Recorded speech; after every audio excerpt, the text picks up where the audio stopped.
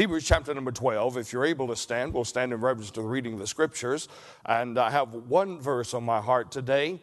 It is the shortest verse in this entire chapter, and it is the closing verse. In verse number 29, the Bible says, "For our God is a consuming fire." Amen. For our God is a consuming fire. I would like to speak to you today, by the grace of God, for just a moment on that subject matter of the fire of God. Amen. Let's pray. Father, as we bow before you, I would ask you now that you bless your people. Thank you this morning for the church, for the worship, for the songs, the testimonies. Thank you for our preacher. Thank you for his leadership of the Holy Spirit and sensitivity to the Spirit of God moving in the services. I would ask that you'll continue to bless. May you empower him. May you fill him. May you use him. May you touch him.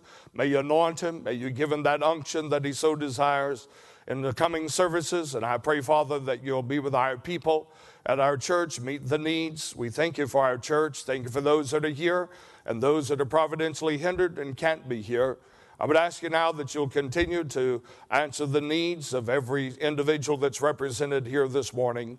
Again, we pray as we so often have prayed. If there's one sitting under the sound of our voice who knows not the Lord, may the Spirit of God convict them. May you show them their need of salvation, draw them to repentance, and help them, I pray, to turn from their sin and turn to the Savior. Bless today, I pray. Give thy servant the power, the presence, persuasion of the Holy Spirit, and we'll thank you, for we ask it in Christ's name. Amen. You may be seated.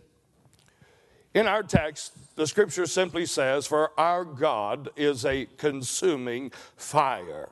Fire is mentioned 506 times throughout the entirety of the Bible. From the book of Genesis through the book of Revelation, we find the fire of God 506 times. 427 times it is referenced in the Old Testament and 79 times in the New Testament. There is much to be said about the fire of God. Some have misrepresented it, misquoted it, and we find that oftentimes those of the charismatic persuasion lean strictly on the fire of God being that which I would consider wildfire that has no biblical foundation or biblical text. But as we look at the Bible is very clear concerning the fire of God. In fact, the Bible here says God himself is a consuming fire. So there is a fire about God. The Bible said in the book of Revelation, John said when he looked upon him, his eyes were as a flaming fire. When you begin to study the Bible, the first use of the word fire is found in the book of Genesis in chapter number 19 and verse number 24. Even as we preached on the grace of God that covers it all last week, I often refer to the first and last mention of the use of the word in the Bible or the topic in which we're studying.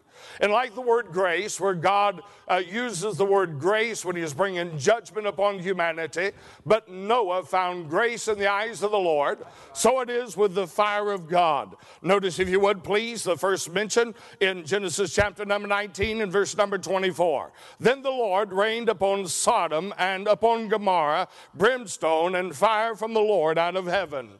And where God used grace in the midst of destruction, here we find that God uses the very presence of his essence, the fire of God, to bring brimstone and fire out of heaven to destroy Sodom and Gomorrah. And if you read the entirety of the text, there were other villages or cities in the area that God destroyed with them. The last use of the word is found in Revelation chapter number 21 and verse number 8 in the closing of the Bible. "But the fearful and unbelieving and the abominable and murderers and whoremongers, and sorcerers and idolaters and all liars shall have their part in the lake which burneth with fire and brimstone, which is the second death." May I say to you, my friend, this morning, when we study the Bible has much to say about the fire of God. As we begin to study the scriptures, we find that there are different manifestations of the fire of God.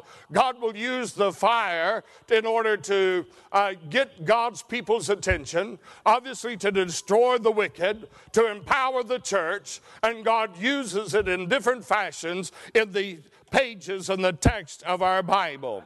The notice, if you would please, in Deuteronomy chapter 4 and verse number 24, similar to Hebrews in our opening text in Hebrews 12:29. For the Lord thy God is a consuming fire, even a jealous God. Now I want you to know, if you would please, one of the first types I would like to look at this morning concerning the fire of God.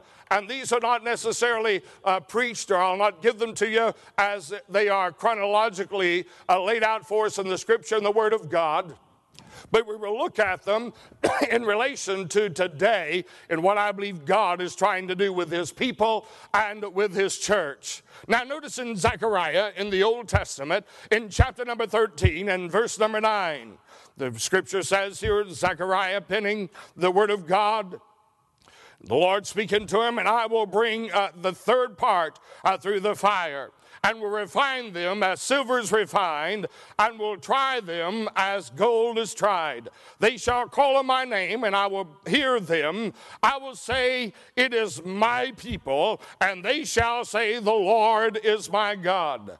May I say to you in the context of that scripture, that sin, adultery, idolatry, unrighteousness, there were all types of sin that had crept into Jerusalem. We find that even the priests were false prophets. They prophesied false things. We find the Bible says in the Scripture, even in verse number 7, the Bible tells us and declares that they were deceptive in their calling.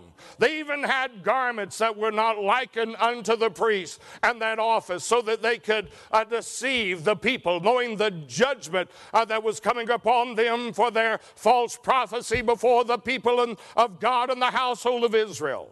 And so may I say to you this morning, as we consider this text, God is going to use His refining fire in the nation of Israel, there in Jerusalem, to bring cleansing to His people.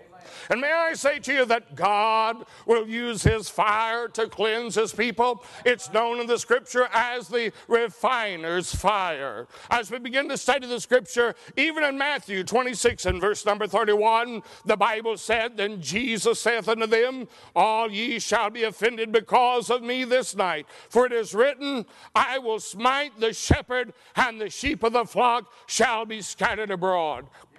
This is prophesied in Zechariah's prophecy, and it is referencing to the Lord Jesus Himself when He shall be smitten and crucified, beaten and battered of men, when He shall take upon Himself, or when He has taken upon Himself our stripes and our wounds, and there He was beaten and battered and bruised for our iniquities. And here in the New Testament, Jesus Himself refers to the fire of God as consuming, and there bringing judgment upon sin and upon humanity. The Bible tells us in the book of Job in chapter number 23 and verse number 10, But He knoweth the way that I take. When He hath tried me, I shall come forth as gold. Do you know when God puts you and I through the refiner's fire, He has a divine purpose? When God allows troubles and heartaches and sorrows and setbacks and disappointments and all types of things to happen in our life, and we don't understand why. We don't understand how God can get the glory out of these circumstances. We don't understand the omniscience and the omnipresence of God and what God is trying to accomplish in our lives. But my friend, may I assure you and I this morning that when God allows us to go through the refining fire that He sends in our life, God has a divine purpose, and one of those divine purposes is to cleanse you and I of all dross out of our life, everything in our life that is displeasing and unhonorable to the Lord. God desires to cleanse it and purge it from us. I said, going into the coronavirus, when it first began to take root in America, the end of January and the 1st of February, I said to our staff and a group that I was speaking to, I said, one thing that I believe God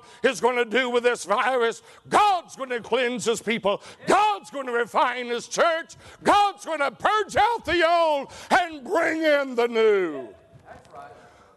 God allows a refining fire, the cleansing fire.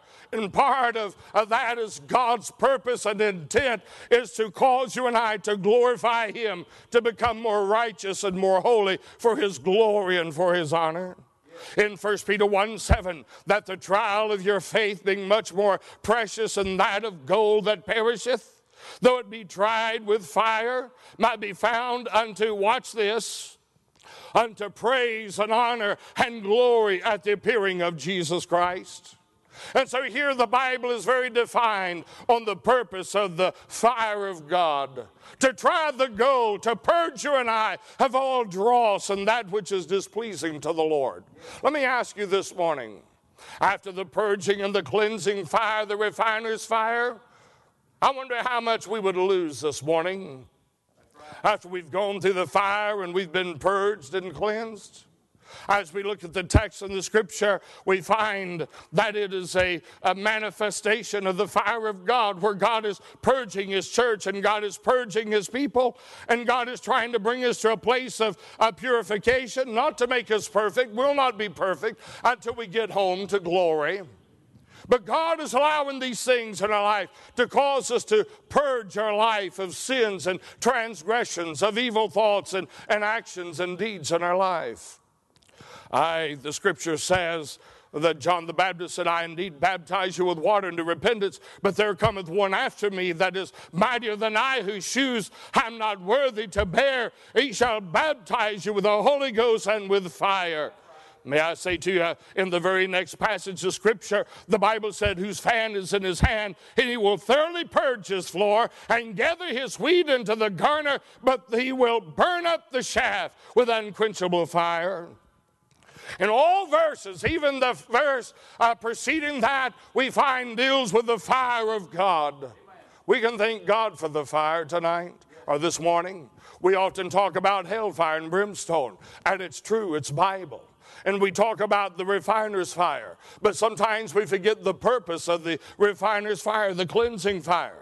Notice in verse number 10 of the preceding verse, and now the axe is laid at the root of the tree, therefore every tree which bringeth not forth good fruit is hewn down and cast into the fire.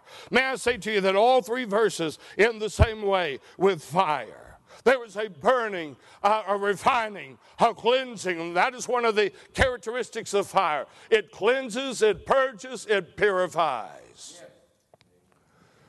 This morning, part of the fire of God is that cleansing fire, that refining fire. And he uses it to refine us as individuals. He uses it to refine his church. He uses it to refine nations and people groups around the globe. And he's used it in the Bible and continues to use it even to this day. Notice in Malachi chapter number 3 and verse number 1. Behold, I'll send my messenger, and he shall prepare the way of the Lord before me. And then he goes on to say, whom ye seek shall suddenly come to his temple, even the messenger of thy covenant, whom ye delight in. Behold, he shall come, saith the Lord of hosts. But who shall abide in the day of his coming? Who shall stand when he appeareth? For he is like a refiner's fire, and like fuller's soap. And he shall sit as a refiner and purifier of silver, and he shall purify the sons of Levi and purge them as gold and silver, that they might offer unto the Lord an offering in righteousness. Then shall the offering of Judah and Jerusalem be pleasant unto the Lord, as in the days of old and as the former years. God allows, very vividly it's described in the scripture, God allows the refiner's fire, the cleansing fire, to come into the life and the circumstances of God's people. He has a divine purpose to purge them, that they might bring forth more fruit to the praise and the glory of Almighty God. I've often said this of trials. They'll either make you better or bitter. Amen. What is your trials doing this morning? Better or bitter? I was talking to someone the other day who was not saved and not professed to be a Christian. And the world was caving in on them. They were like chicken doodle-little. The sky was falling. My friend, it's because they have no hope. And God he makes it to rain on the just and the unjust. And all of a sudden, their life and their world is turned upside down. And they have no hope in this world, no hope in the afterlife, no hope in eternity, because they do not know God, who is a consuming fire, who purges the sin, cleanses the saint. And I say to you this morning, thank God for the cleansing fire of the Lord Jesus Christ. We talk of the cleansing blood, and I know, thank God for the blood. It cleanses us from all of our sins. But my friend, God uses His fire for that purpose as well. When we study the Scriptures, the Bible says in Hebrews 12 and verse 6 and 8, for whom the Lord loveth, He chasteneth, and scourgeth every son whom He receiveth. If you endure chastening, let me ask you, how you doing with chastening this morning if the hand of God's upon you? If you endure chastening, God dealeth with you as with sons. For what son is he of whom the Father chasteneth not? And so he's simply saying, if you belong to God, He'll allow the chastening hand of God, or the fire of God, the refiner's fire, to come into your life. And how are we going to do when we stand before Him? You say, preacher, is there any positive on the refining fire, of the cleansing of the fire of God in our lives? There's one positive on the matter. There's several, but one of them is this: it proves you're a child of God. Notice what he goes on to say in verse number 8. He said, but if you be without chastisement, for all are partakers, then are you bastards and not sons. And so what he is simply saying, he's basically summarizing and saying, if you don't have the chastening hand of God, the refiner's fire in your life as a believer, then you're an illegitimate child. You really do not belong to Almighty God. I've met some over the years that's supposed to have been saved for decades.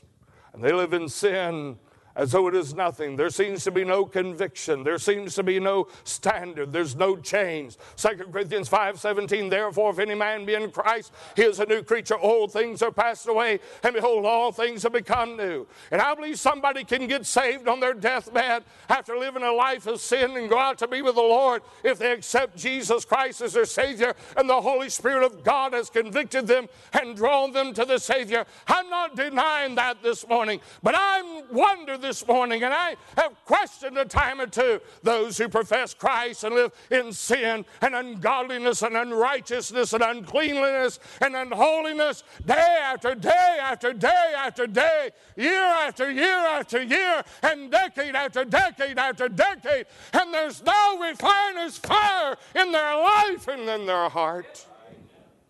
God's very clear in Hebrews chapter number 12 and verse number 8 concerning this matter. You see, when troubles and illness come, and when trials and heartaches come, the lost man can only stare into the darkness of night. There's no light at the end of the tunnel for the unbeliever. He has nowhere to go. He has no Savior. He has no comforter. And he sits in his grief, and he sits in his turmoil, and he sits in his pain and his agony, hopeless and helpless before God. There's no light at the end of the tunnel. But the child of God, when the trials come and the suffering comes and the refiner's fire comes, he falls on his face before God. When the refiner's fire has cleansed them and purged them, and it drives them to their knees, and they bow before the God of heaven, and there they cry out for help. They have a comforter. They have a hope. They have a future. They see the light at the end of the tunnel. How are you this morning with the refiner's fire, the cleansing fire? May I say to you, my friend, may we draw near unto the Lord and cling unto Him. In 1665, the residents of London were dying by the thousands each day. The bubonic plague was spreading from house to house because of the unsanitary conditions. Rats and fleas had spread germs throughout the city, and almost 30,000 people had died, almost a third of London's population at that time. The plague was so bad that experts had estimated that the plague would wipe out the entire population within a short time if they didn't get it under check. Does that sound familiar today? But on September the 2nd of 1666, the Great Fire of London broke out and burned uncontrollably for 5 days. Most of the structures were built of wood during the medieval times. And there, those wooden structures caught blaze, and almost the entire city was reduced to ashes. But when the fire had finally died, the people discovered that the rats and fleas had been killed, the disease had been purged out, the carriers of that disease had been cleansed and burned, and there was a refining in London. They found that the plague was lifted and people's life was spared.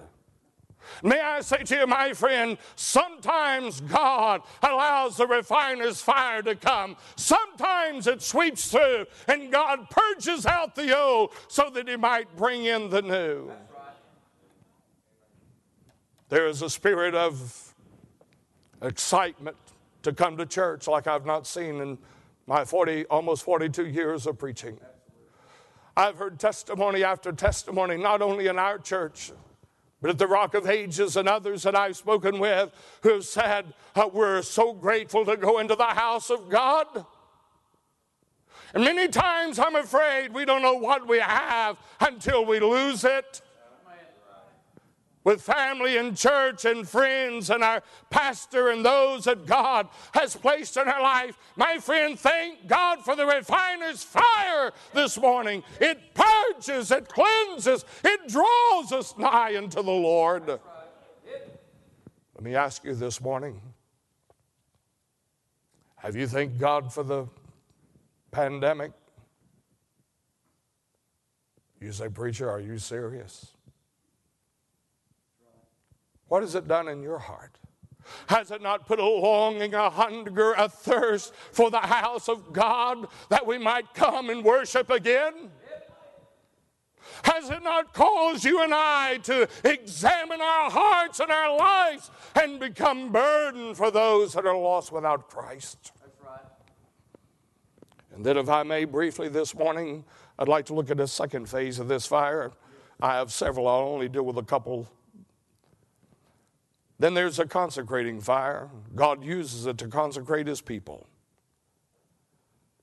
All of us have the persuasion that we give our lives to the Lord and everything thereafter is just a matter of song and dance, so to speak, and everything's going to be peaches and cream and rosy after that. One of the problems with American Christianity, I've been in many third world countries throughout Europe, Asia, and Africa, South and Central America, and I believe one of the great downfalls of America is the luxury and comfort that we have. Now, don't misunderstand me. I thank God for a nice home, a nice vehicle. I thank God for the luxuries. And I'm not preaching against them. I have them myself. But the luxuries and the comfort of America has caused our heart to grow cold against God. It has caused us to lessen our commitment and our consecration to God. We sit in our comfortable homes, our comfortable churches, our comfortable workplaces, our comfortable circumstances, and we'll do what we can for God as long as it does not inconvenience us one single iota. Book of Revelation, chapter number 3 and verse number 14 through 22. And don't worry, I'm not reading all the text, but it's about the church at Laodicea. They were rich and they themselves gave the testimony, we have need of nothing.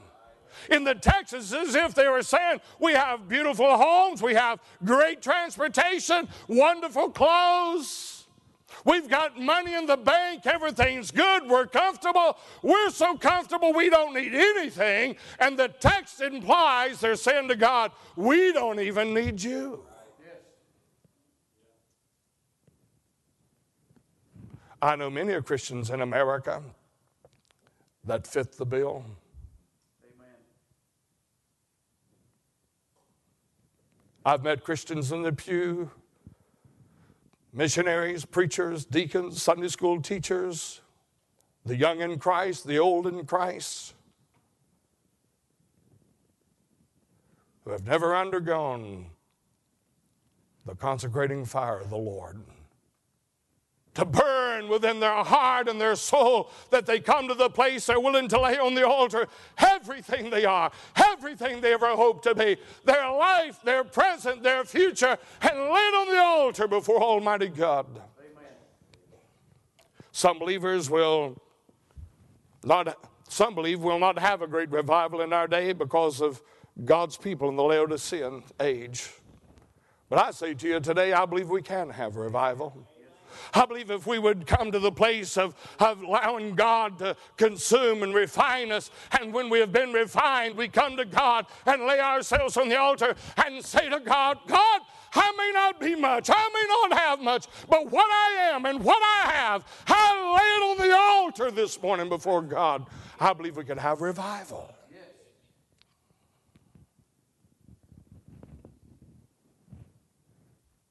The affluence and luxury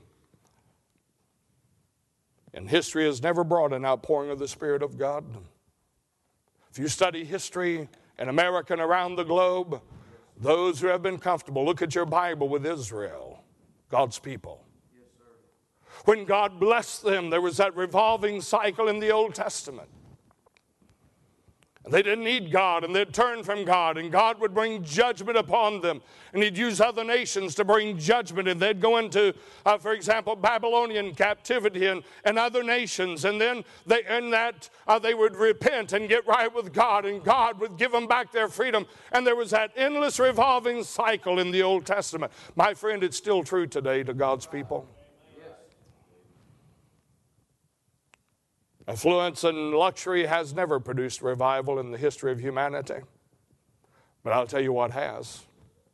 Suffering, heartaches, sorrows, heartbreak.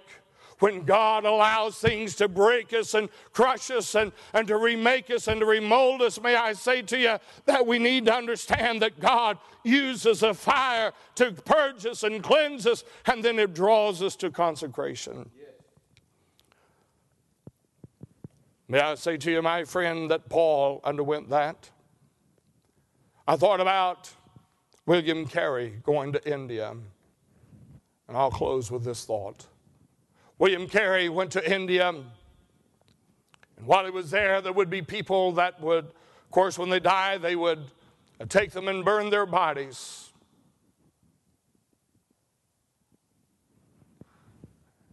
And there in India in that time, if a young man died,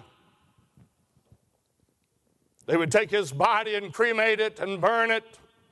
But if he was married, his young wife would also be burned alive. And William Carey said, I heard night after night after night after night after night the cries and the wails of the people of India and the young widows wailing.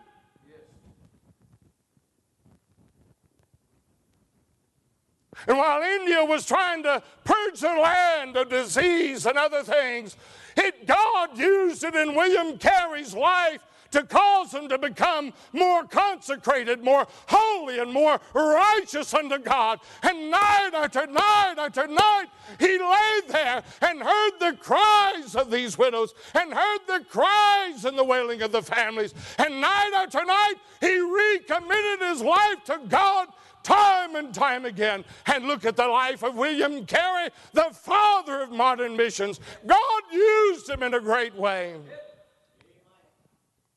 Only him and a handful, 5 or 6, I forget, missionaries had surrendered to go initially, and an offering was taken of only the meager amount of $60, and even in that day, that was not extravagant. And there they went to India. The fires of consecration. I'll not take the time to go through Elijah in the Old Testament this morning. He would be our biblical example. Let me ask you this morning, what is God trying to do in your life and in your heart? With the refiner's fire. Are you more consecrated today than you were last month, last year, yesterday? For our God is a consuming fire. What is it God's trying to purge out of your life, your heart, your conscience? And what are you restraining to give?